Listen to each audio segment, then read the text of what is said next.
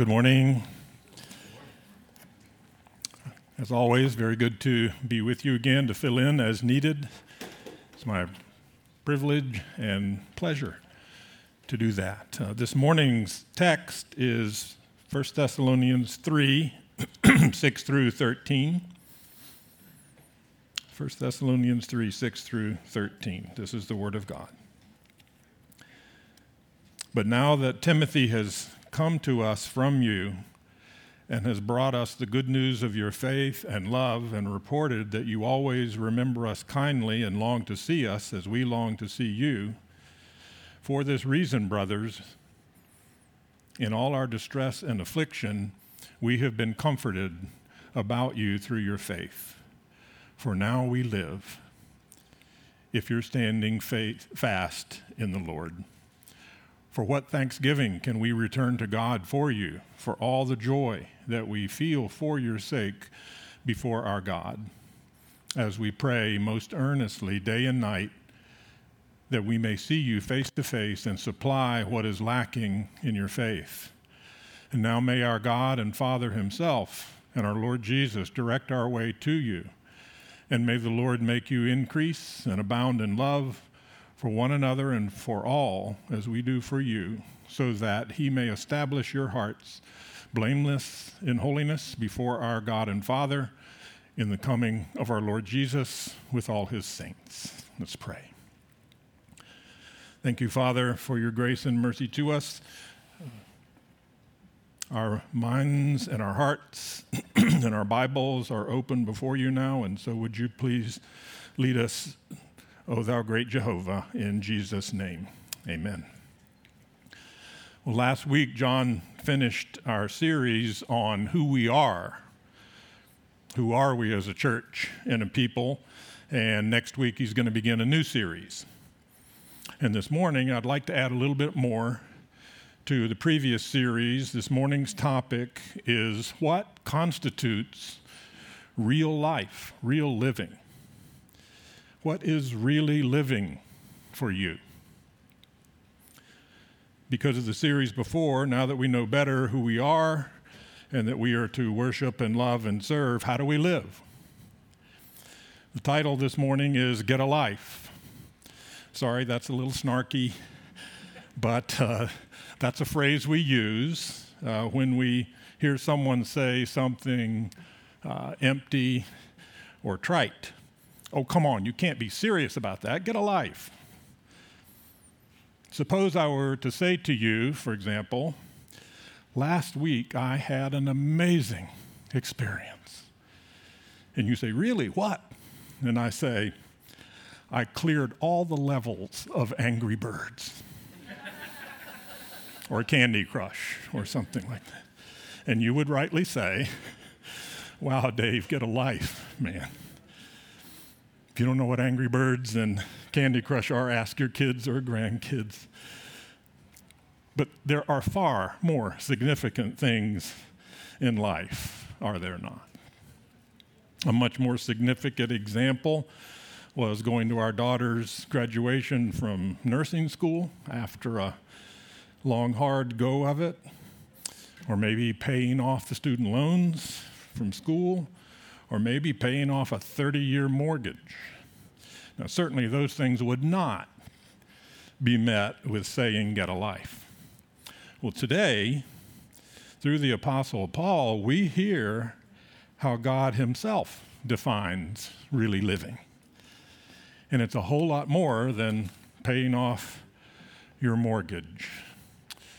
For you outline people, my rough outline is number one. Point one is Timothy's report of the gospel prospering and thriving among them. Secondly, we look at Paul's response to that report.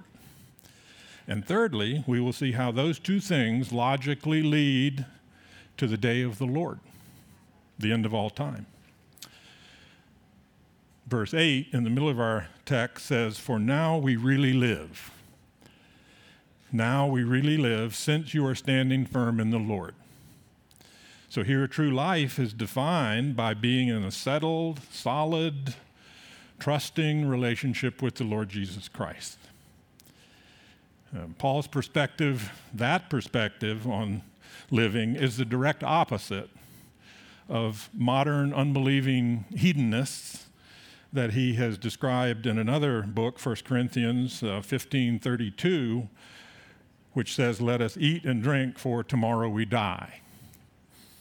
Hedonism is the lifestyle that says there's no accountability before anyone except me. I answer to no one. So I'm going to live for maximum pleasure right now. They would say that death is merely the end of this life. There's no God, there's no afterlife, there's no punishment, there's no reward, no nothing. Death is no more than just turning off a TV set. It just goes to a blank screen and there's nothing more. And so they would say, since today is all that matters, you should maximize your pleasure and comfort right now. Put all your eggs in the basket called today. You might remember, it's been a good while as I was thinking about this, but you might remember a beer commercial on TV years ago. It's about a bunch of guys who are on a vacation trip fishing and canoeing down a beautiful river somewhere out west. Evening is coming, and they've set up camp down on a scenic sandbar at a turn in the river. There's this stunning sunset. They're sitting around the fire in lawn chairs, and they're eating freshly caught grilled fish, and they're drinking ice-cold Old Milwaukee beer. And one guy turns to another, and he says, "You know, it doesn't get any better than this." My seminary professor at the time said when he saw that, he raised up out of his chair and spoke directly to his TV set, and he said, "Oh, but it does." To know and be known by the Lord Jesus is far better, far more than we can ask or think, such that it causes Paul in verse 11 and following to break forth into one of the great benedictions of the Scriptures. Now, benedictions usually come at the end of a Bible book, but here he can't wait when he hears Timothy's report, and so he interrupts himself, as it were, with this benediction because he's so thrilled. We'll end our service today with this benediction, but for now, let's look back at verse 6 and see what leads up to Paul and his description of really living. He's writing to the church, so we should realize it isn't just unbelieving hedonists who think this way, meaning these mistaken thoughts about what constitutes real living. Paul, by speaking to the church, is implying that that kind of thinking has possibly infected the church too, such that he has to remind them of it here. And we didn't read it, but verse 5, just before our section, says, Paul says he was afraid that in some way the tempter, Satan, might have tempted you and our efforts might have been in vain, might have been useless. Well, today we see in verse 6 that Paul's concerns have been joyously put to rest when he heard Timothy's report. So he says, Timothy has just now come to us from you and brought the good news about your faith and your love. So let's not miss it. Here's another example of the fact that the gospel is for believers too. It says Timothy has brought good news, and that's the very same word as is used to evangelize, to express spreading the gospel. It means to announce the gospel. So why would he announce the gospel to people who had already responded in faith to the gospel? And I first became aware of this concept of the gospel not just being for unbelievers years ago in something called the sonship course. You don't have to take the sonship course to find this out, but that course helped me very much. And I knew well that believing the gospel was the way that people become Christians. That is, believing they're sinners and unable to save themselves, and then they place their faith in Christ's life, death, and resurrection, and that's how one is saved. I knew that. But I had somehow come to believe, along with lots of others in the church that I attended, that while that was the way you got into the kingdom, once you were in, somehow you shifted to other things to stay in. And I was taught that things like more and better Bible study, going to church, praying, discipleship, giving, especially to missions, acts of sacrificial service to others, going to conferences, certainly going to and maybe even teaching Sunday school, were the things that kept you in the kingdom. And maybe we could lump all of that stuff together and just say, trying to do good is what keeps you in. All those things are valued, and many are actually commanded in the scriptures. Christians should be involved in such things. And by the way, those are just the good things that we should be doing. There's a whole lot more bad things that we're commanded that we should not be doing that we could add to that performance list. So I got as busy as I could doing right things and not doing wrong things in order to stay in the kingdom of God. Yes, Jesus got me in, but I thought it was up to me to stay in.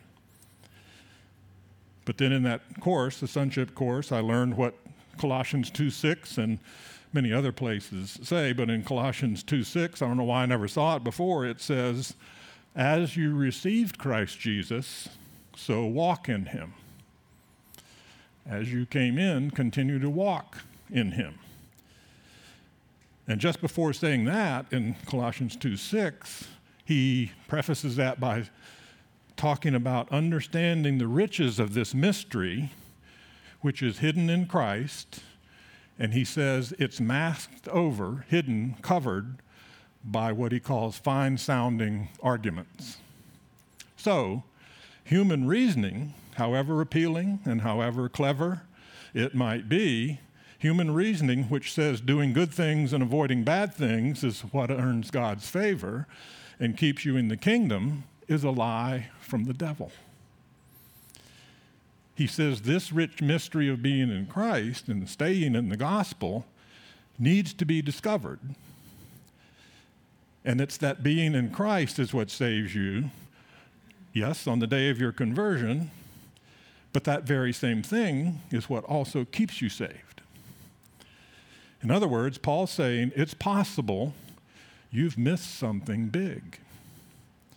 Being snookered by a clever human argument, but how happy he is that Timothy has found that the Thessalonians understand this. So Paul is not saying, just as you receive Christ Jesus as Lord, now I want you to stay in by doing all those Christian things. No.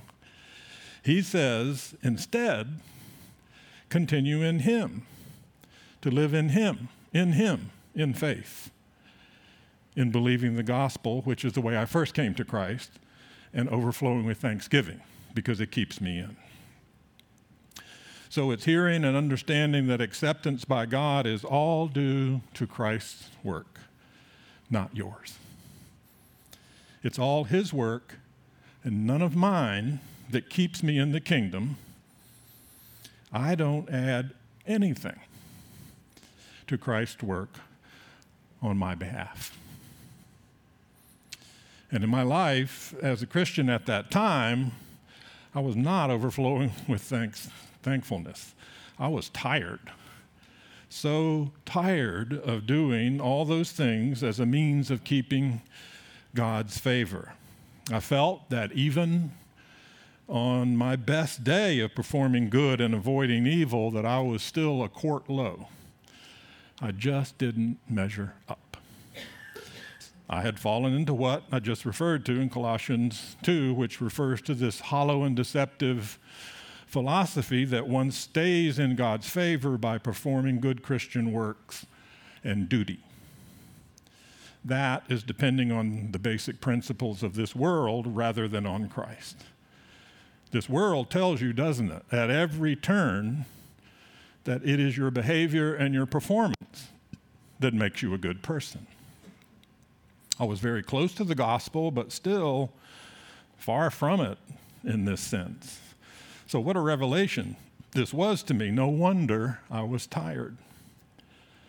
Verse 9 was and still is music to my ears, for in Christ, not your church performance, in Christ, all the fullness of deity lives. And I and you have been given this gift. We have been given the fullness of Christ. And I thought I had to earn it. How freeing it was to find out that because of Christ's work on my behalf, my daily Christian life was as much of a gift from God as was the gift of my initial eye-opening salvation. So back in 1 Thessalonians 3:6, Timothy has just now come and brought this good news about their faith, and Paul's point here is that the news of the gospel of grace continues to have effect throughout the Christian's life, not just when they first accept it. This harks back to the beginning of the book, 1 Thessalonians, in 1 Thessalonians 1:3, the third verse of the whole book, says, remembering before our God and Father your work of faith and labor of love and steadfastness of hope in Christ. Did you hear the three main Christian virtues mentioned? Remembering before our God and Father your work of faith and labor of love and steadfastness of hope. Faith, love, and hope. And he's trying to say here, notice they're not just once on the day of your conversion. You continue to believe gospel facts and grow, and that's an ongoing faith that Jesus died for and lived again for sinners in their place as payment for sin and giving us a righteousness they didn't deserve and could never earn by any amount of church duty and Christian work. And that continues to be truly hopeful good news. And that leads to loving others. It's how we are to live now from John's series before. If it isn't still good news to you about the gospel, it's possible you've switched to another gospel, as Paul says in Galatians 1:6, which says, I am astonished that you Galatians have so quickly switched to another gospel, one of Christian good works and duty. Some translations even say, someone has bewitched you, if you think that. I don't know if you've heard, Galatians has been called Paul's angriest book. He is so upset to no end to find out that people who accepted salvation by free grace would switch back to moral good works as a way to stay in God's grace and favor. So here, in our text this morning, Paul is so excited to hear of their faith and love. And when he says he longs to see them, that implies that third major Christian virtue, which is hope. So the key phrase, the main idea we started with today, that of really living, is what he uses to describe in verse 6. It's the idea of the good news prospering, thriving, fueling lives of believers. This is what excites Paul so much.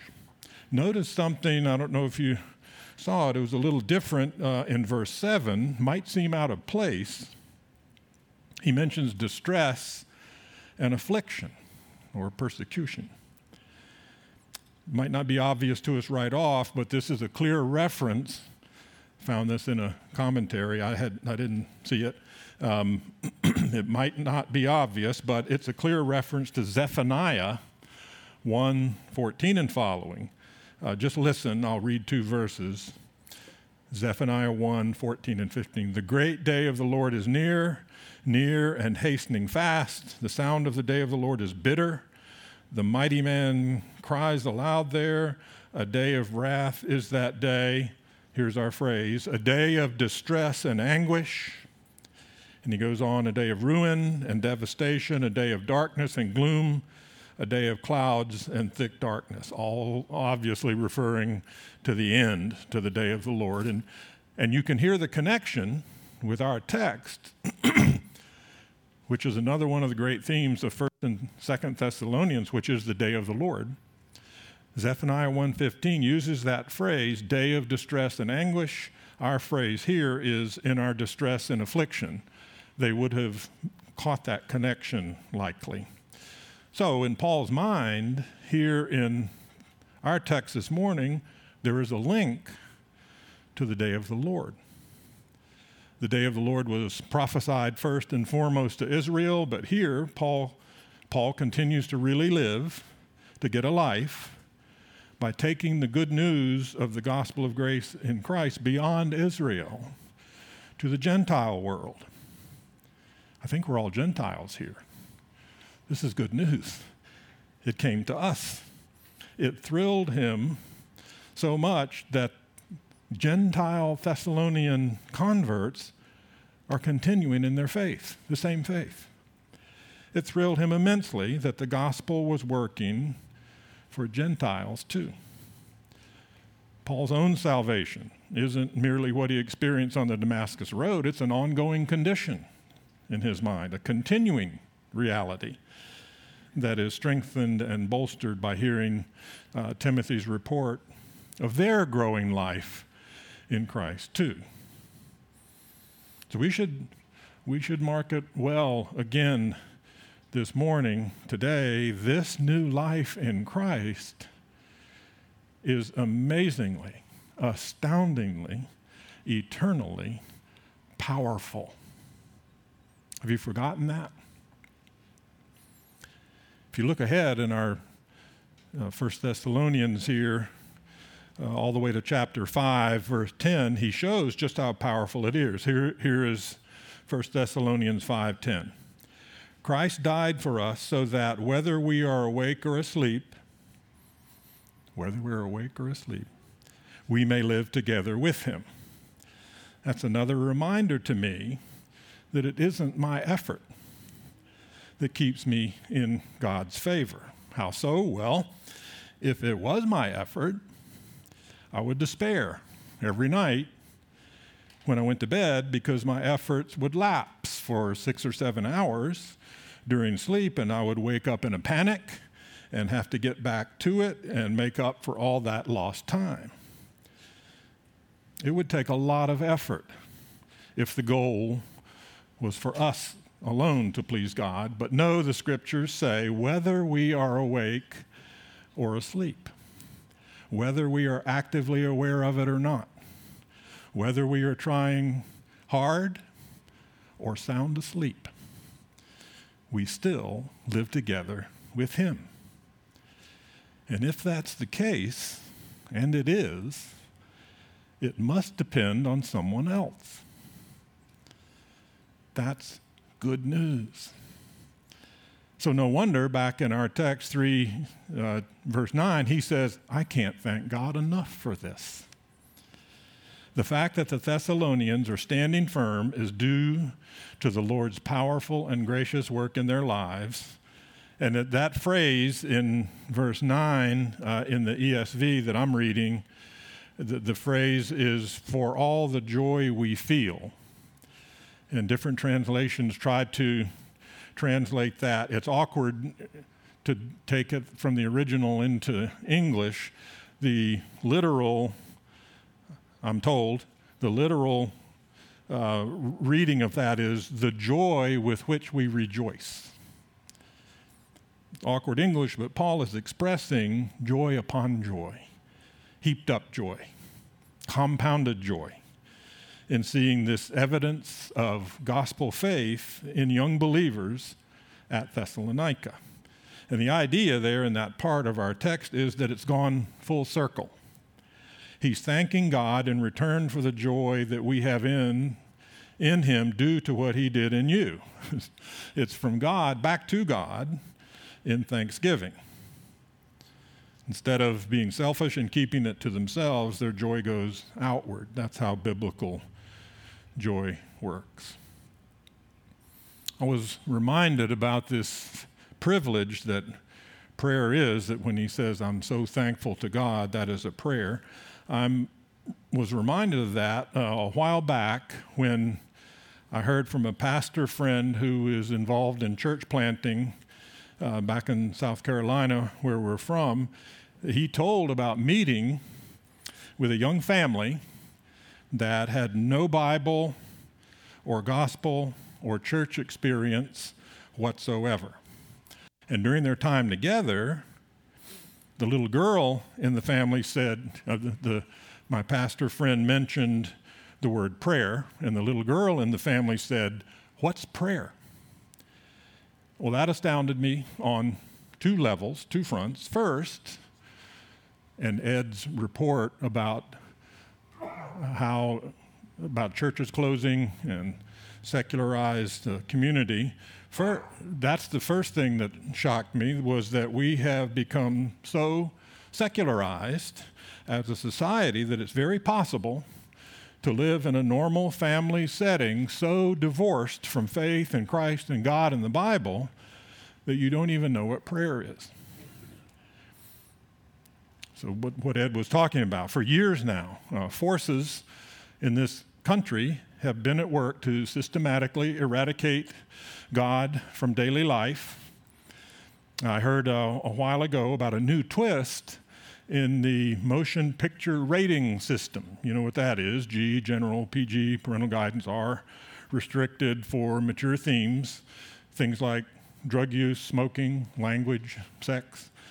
And I forget the exact wording, but I saw this, and I haven't seen it since, and I'm still trying to find it again. But it said in this new rating system, it warned against, best I can remember, strong Christian, evangelistic, moralistic scenes. We have to be warned. It's gotten so bad that Christianity has to be warned against because, at least in the minds of those movie raters, it's harmful. Like smoking or drugs or sex. So, back to my church planter friend, no real wonder that church planter who was trying to reach unchurched families finds a little girl who was raised in such a way that she would say, "What's prayer?" So he answered her and he said, "Well, it's talking to God." And she was mildly shocked and she said, "I didn't know you could do that." Well, that brings me to the second reason for her comment being astounded to me. It's easy, isn't it? Easy enough to blame our godless society, but it made me realize how ho-hum prayer had become to me. I had gotten so used to the privilege that it didn't thrill me anymore. Lately, I've been learning about returning to my first love. But think about it again this morning, how utterly amazing it is that we can talk to God himself. What a thought. Because of the person and work of Christ, the way of access to God the Father, Creator, author of our salvation, that has been made wide open to us.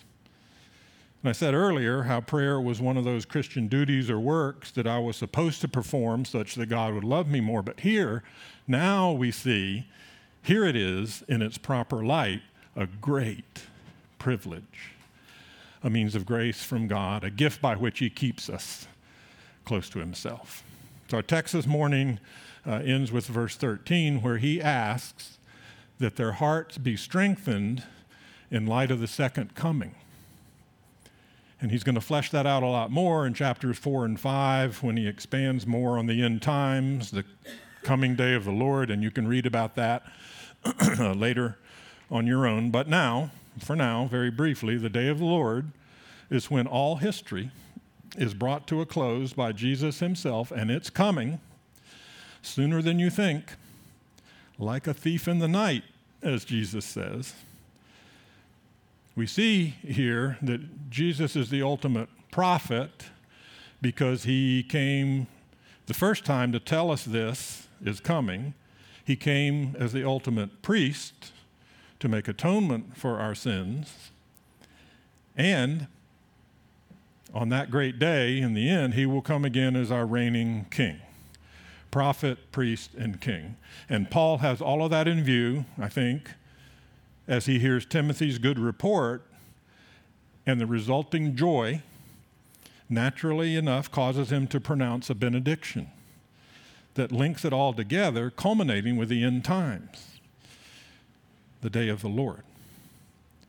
Paul's general line of thinking in this passage is that he hears the good report that people are believing and living the gospel, and that causes them joy upon joy, because it means they are on a track that leads directly, yes, even through pain and suffering, to the return of Christ himself.